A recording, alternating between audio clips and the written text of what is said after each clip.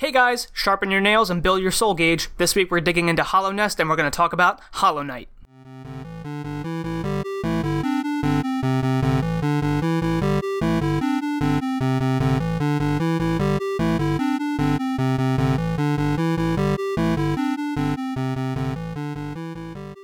Hey guys, welcome back to 8-Bit Archaeology. My name's Eric and I love talking about video games. So I want to start off this episode with a little housekeeping. I apologize for the month delay in between this episode and the last one I put out, but between a couple family vacations and just needing some time to recharge, I decided not to put out an episode that I wasn't fully confident in, so I wanted to wait until I was back, fully recharged, and could resume making episodes at a steady pace. So that's what I'm here to do this week.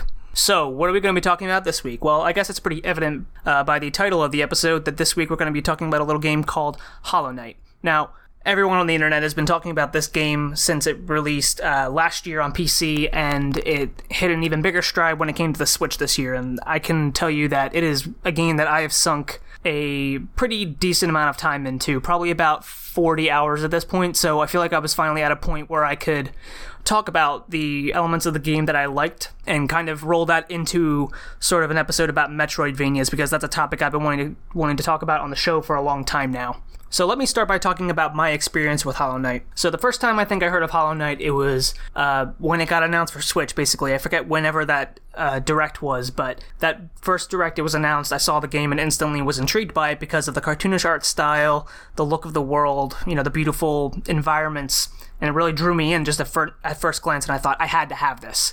So, E3 comes around, Nintendo does their E3 Direct, and Hollow Knight is available for purchase right now. So, of course, I go on the eShop, download it immediately, and I become immersed from the minute that I picked it up. I think the first stint that I played in the game, I put about 15 hours into it, and I was loving it. And then I got to a couple boss fights that were giving me a really hard time, and I decided to put the game down for a little bit. Well, recently I'd been listening to a couple interviews by the game directors, and it made me want to pick up Hollow Knight again. So I went in, beat the bosses that I was stuck on, and then promptly proceeded to put about another 25 hours into it. And that's basically where I'm at now. I'm at 40 hours into the game. I'm reaching pretty much at the end of the game in terms of the story, and I feel like I've explored enough of the game's world to be able to talk about it in an intelligent way and what I love about this game so much. Now, one thing we should establish too, just for anyone who may not know the term, that Metroidvania is sort of an overused term to describe action platformer games that resemble the sort of progression of games like Super Metroid and Castlevania Symphony of the Night. Basically what that means is that it's an action platformer where your access is limited through sort of, we'll call them gates. And you need certain abilities to get through these gates. Now, they're not like physical built gates in the game, it just means that there's an upgrade that your character needs to be able to proceed to a new area. So these games have a progression where you move through an area, find some place that you can't get access to, eventually get an upgrade, circle back, go to that new area, explore, find a new upgrade, rinse, repeat. Gradually, with your hero getting stronger, and you exploring a lot more of the world's map. And generally these games tend to be exploration-based as well. So you're going through a lot of different environments, experiencing a lot of different enemies, combat, and sort of scenarios that take either your hero, anti-hero, whatever it is, to a certain point in the plot. So Hollow Knight falls under this category, and the reason I want to talk about this game specifically when in regards to Metroidvanias is because, and I know it's been talked to death, but I wanted to give my own opinion on it, is the fact that this game isn't just one of the best Metroidvanias to come out in recent history, but also it's just so well designed that everything from the graphics to the environment to the soundtrack of this game is just so on point with what creates a holistic experience for a game that you can't not talk about it. You can't talk about Metroidvanias anymore without talking about Hollow Knight. So why don't I stop talking in generalizations and let's dig into what I really thought about this game.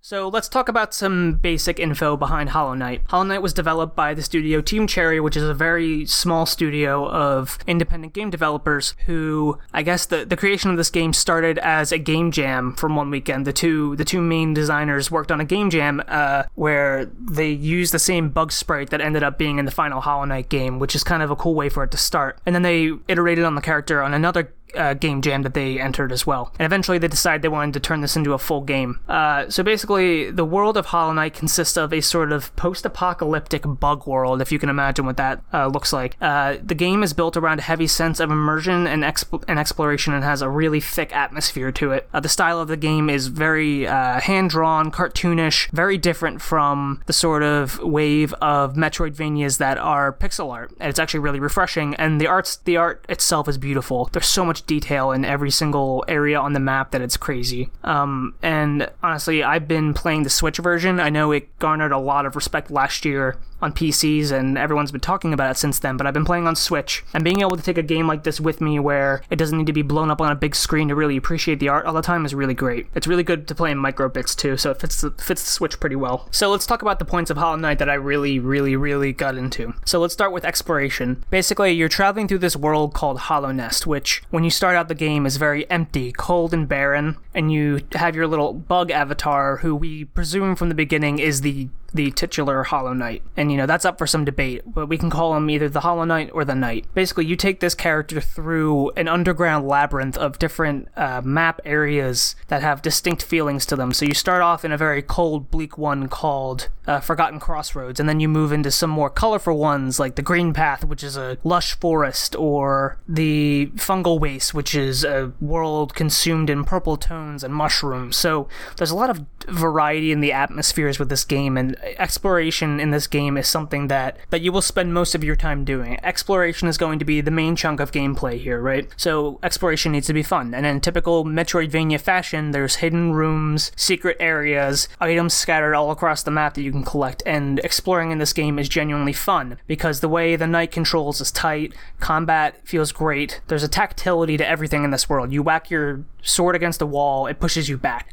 You make a certain jump, it has give to it. It's not just a straight up jump. So there's a lot of the way the exploration works so well in this game is because the way the character handles is great, and the environments are beautifully handcrafted. So, each section of this game is all hand-drawn in a cartoonish style, like I mentioned before. Almost if, there was a Saturday morning cartoon that was drawn by Tim Burton. That's the best way I could describe it. And everyone in this world is a bug, basically. And the enemies you encounter have been overcome by this sort of infection that's spread throughout all of Hallownest and has sort of led to the sort of post-apocalyptic state that the world's in. Now, you don't know where the infection came from, you don't know how it's being contained, and you don't know sort of what you're working towards in the very beginning. You stumble across this sort of black gated area in the beginning that has 3 keys to it, and those come into play later in the game. You basically have to unlock 3 keys to make it into the final area, which is where the spread of the infection comes from. But I'm not going to spoil any more than that, because it's something that everyone should play through themselves. But what I will say about the world is that it feels very intricately crafted. It feels like a fully realized world when you enter it, and there's another element to this that sort of works really strongly in Hollow Knight's favor, is that the storytelling is very vague. The writers and designers for the game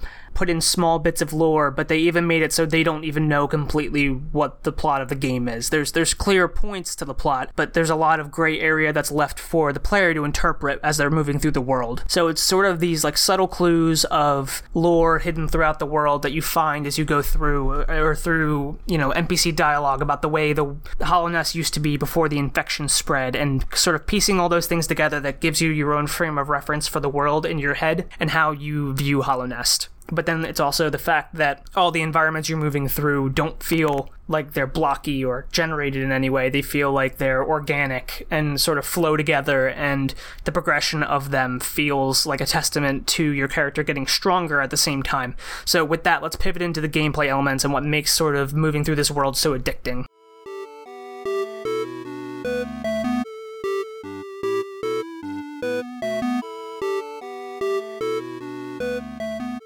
So besides exploration, another big part of the gameplay here is combat. So how does combat in Hollow Knight work? Well, you essentially have a sword, but in the game it's called a nail, and this is a weapon that you can upgrade over time. Now, the way the combat feels so good in this game is, like I mentioned before, is that there's sort of a tactility to it. When you hit something with your nail, it has give to it. When you hit an enemy, you get pushed back. When you hit a wall, you get pushed back. And it's this sort of, and it has a sort of crunching sound that goes to it too. There's a lot of factors that go into making combat that feels good and satisfying, because it feels like you're actually hitting an opponent and not just swinging a virtual sword. which I think is a huge testament, because if that combat didn't work, the game could be very boring. Now, along with a sword, you have multiple different sort of spells that you can use as you go through the game. You get a projectile attack, you get a sort of explosion above you attack, you get sort of a ground pound, and those all sort of become incorporated from finding different upgrades they're either gated behind bosses or a tough platforming section or a mob room or something like that.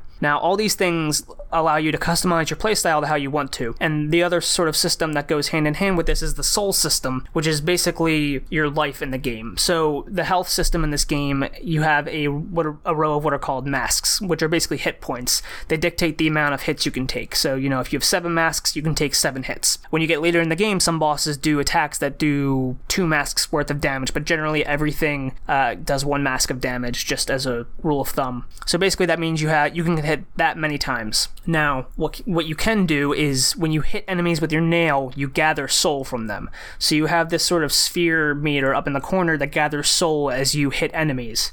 And what you can do with soul after by focusing your character and extending a certain amount, you can actually heal yourself. So what happens is you sort of get in this loop of you may fumble and get hit, but then you fight the enemy and you gain back enough soul to recover that mask that you just lost. So what this does is it sort of teaches the player to be aggressive in their combat, because by being aggressive, you can actually heal yourself, and that's how you stay alive, because there are a lot of times in this game where you're going to either make a wrong fall or hit an enemy by mistake, or the hitbox is going to be off and you're going to take a hit that you didn't mean to. So by giving players a way to heal themselves by being aggressive in combat, it encourages them to have that play style and not just hide and shy and run away from things. So the other sort of system that works into this is the system called charms. Now, charms are basically these equipable items that you collect as the game goes on that modify your character's abilities. So it can be anything from increasing the run speed of your character to making it so your dash ability can do damage as you dash through them. Things like that. Or there's even one where when you're focusing and healing yourself, you emit a cloud of spores that slowly damages people over time. So there's a lot of different sets to mess with, so you can find a game style that you really like. Whether you like to dodge constantly and do damage as you're dodging, or if you like to go in guns blazing and just do the maximum amount of damage, there's charms that will up your damage output and also increase it as your masks get knocked away. Or if you want to play it more safe and build a set around healing, where every time you take damage you get soul back along with hitting people, and you can also get one that sort of protects you as you're healing. So it's things like that that allow for a highly customizable playstyle that also needs to be adaptive, because one charm set is not going to get you through the entire game. You need to be able to adjust your charm set as you move through, because different bosses are going to require different charm sets. For one boss, you might need to really focus on dodging and just being able to tap them when you get a chance to. Some boss fights you're going to need to have the quick healing one on so that you can heal really fast because you have a small window for it. So all these things sort of factor into making a combat system that encourages players to mostly be aggressive, but also allows them to customize it how they want. If you want to focus on using your sort of spirit attacks, like your shout or the sort of explosion that you have or something like that, you can. Or if you want to just focus on nail combat and dodging, you can do that too. So there's a bunch of different play styles in the works here, and you can also have different... I mean, personally, I have a charm set for when I'm exploring that lets me collect the currency of the world easily by just bringing it to me so I can't miss it, and also just other sort of passive pins or charms that have effects that benefit me while exploring, but then I change over to another set for boss fights because I want, quick focus and a defense and Thorns of Agony and other passive things that do more damage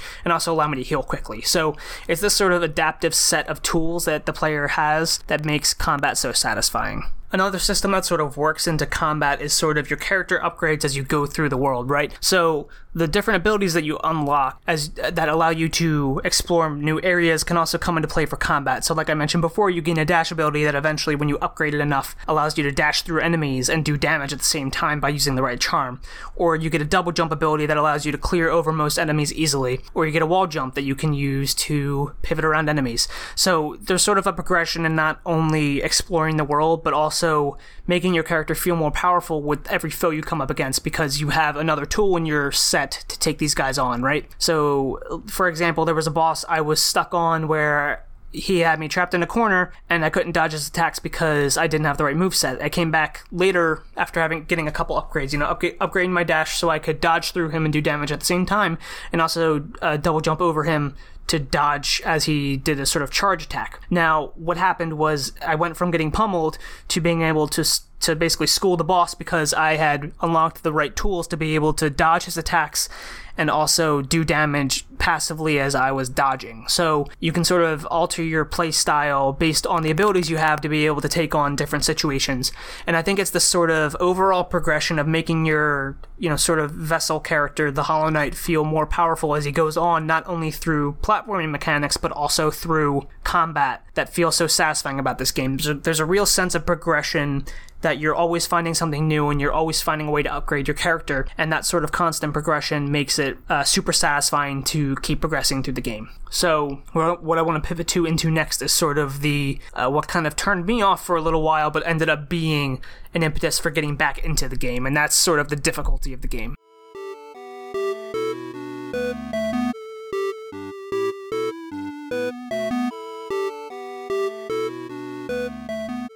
So I want to take a little bit of time to talk about the sort of difficulty progression in the game, and the fact that Hollow Knight is not a very easy game in general. It's definitely not maybe Dark Souls level of difficulty, but it's definitely a game that will test your abilities even if you are very thoroughly acquainted with Metroidvania platformers or action platformers of any kind. And that's sort of what got me lost on the game for a little while. So basically, I got to the point where I was stuck on 2 separate boss fights about a week or 2 after the game initially came out. I put 10 or 15 hours into it, and I was stuck on these bosses, and I couldn't beat them, and I got so frustrated with it that I put the game down. And then recently, I decided to pick the game back up after listening to so many rave reviews of the game, and I was like, okay, you know what? I beat Celeste earlier this year. I can do this. So I went back in, and I took time, and sure, I died a lot on the 2 bosses that I was stuck on, but I eventually figured out their patterns and techniques and then used that knowledge to beat them. It's sort of weird because most bosses, if you break them down to a base level, are just a set of movement mechanics that if you know how to read them, you can dodge very easily. So by the time I was, beating those 2 bosses, I had their movesets down like that, to the point where I could just dodge every attack that was coming at me and gradually deal them damage. Another part of the sort of combat system in this game is they want the player to be aggressive, but if you get too greedy, you will pay for it because you're opening yourself up to more damage. So what I love about the difficulty progression of Hollow Knight is that also with, you're going to be tested on a ton of bosses. There's 20 or more bosses in this game, and there's over, I think, about 100, and there's about 100 different kinds of enemies. And each of these enemies has different movement sets, different faults, different weaknesses, and you have to learn them. So when you initially enter an area, it can be very overwhelming to come up against a huge enemy that you have no clue how to tackle it. But then by the time you're done with that area, you feel you've sort of owned it, and you can walk through most enemies like it's a breeze. You have their movement patterns down, you know their attacks, you know how to evade them when you just want to move through and not confront them. It's things like that sort of, I think I talked about this briefly with Axiom Verge a little bit, where your character gradually gets more powerful and you feel like you own the map a bit more. But Hollow Knight does that even more so because I feel like the boss fights in this game are a lot more interactive and rely on you honing your skills and being patient. You can't run in guns blazing to any of these bosses because you're going to get your butt handed to you, whether you like it or not. Even the first boss, I think it's the False Knight. If you don't know what you're doing, he can whoop you 2 ways from Sunday, and you can get frustrated from it. I mean, I definitely died a handful of times to it my first playthrough. But by the end, you have to learn the mechanics, and you need to be patient to be able to overcome the challenge. And that's part of what is really satisfying about the game, because when you beat a boss, you feel like you have owned the boss. You feel like you have done everything in your power to learn this boss's mechanics, whether you've died 5, 10, or 15 times. I mean, it depends on how good you are at difficult games or the combat or anything.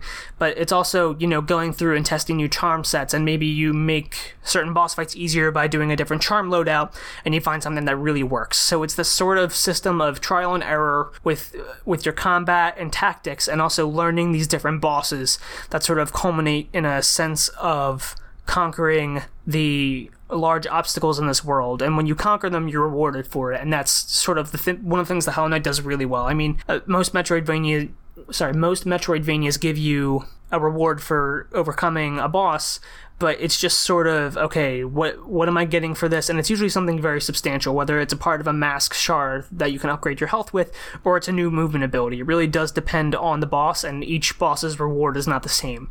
So that also keeps it fresh too. You're not just expecting, like, you know, when you beat a boss in Zelda, you get a new heart container. It's not like that every time. You get a different reward every time you go through. It may be a charm, it may be a new upgrade to your movement mechanics, it may be a new spell, whatever it is. It's this sort of sense of wanting to overcome these bosses to be able to become stronger in general and feel a sense of ownership over the titans of Hallownest that you just want to keep going. And I have almost rage quit again on several different bosses, and I'm at a couple right now that are also testing my patience, but I have the resolve to keep working on them and get through it, because it feels so satisfying to overcome obstacles in this game and to keep pushing forward and see what the next area looks like and see what is just around the corner, that it keeps the player wanting to move. And that's sort of, you know, all part of this sort of holistic experience, because this world is just so finely crafted. Everything down from the art styles, the distinct areas, the sound effects, which, if you didn't know, all of these sort of voices of the monsters and the characters in this game are actually human voices that have been distorted or recorded to make ungodly sounds. I don't know if you know what the Flukmarm is, you'll know what I'm talking about. There are some nasty noises coming from some of the enemies in this game, but then also the NPCs that you can converse with also have sort of a mumbling sort of dialogue effect, kind of similar to Banjo-Kazooie, but not as obnoxious, I would say. So it's sort of all these things, and oh, the soundtrack. I didn't even really touch on the soundtrack that much, but the soundtrack of this game is just so atmospheric that it just keeps you immersed in the world. This is a game I would heavily, again, advise wearing headphones when you're playing it, because it keeps you so engaged with the game and the atmosphere and just the overall world design that it's essential. I couldn't play through this game without hearing the music at this point. So with that, let's sort of move into the conclusion and wrap up what makes Hollow Knight, in my opinion, such a complete package in terms of a Metroidvania game.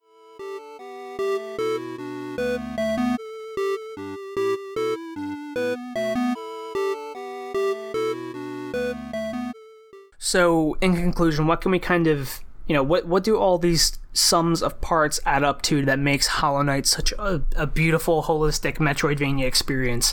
I think it's the fact that this world is built on subtle hints of lore and forces the player to experience it themselves, and also gain a mastery over the landscape, and you know, does an excellent job of driving the player to seeking what's around the next corner. I highly recommend this game to everyone. Needs to at least give this game a try.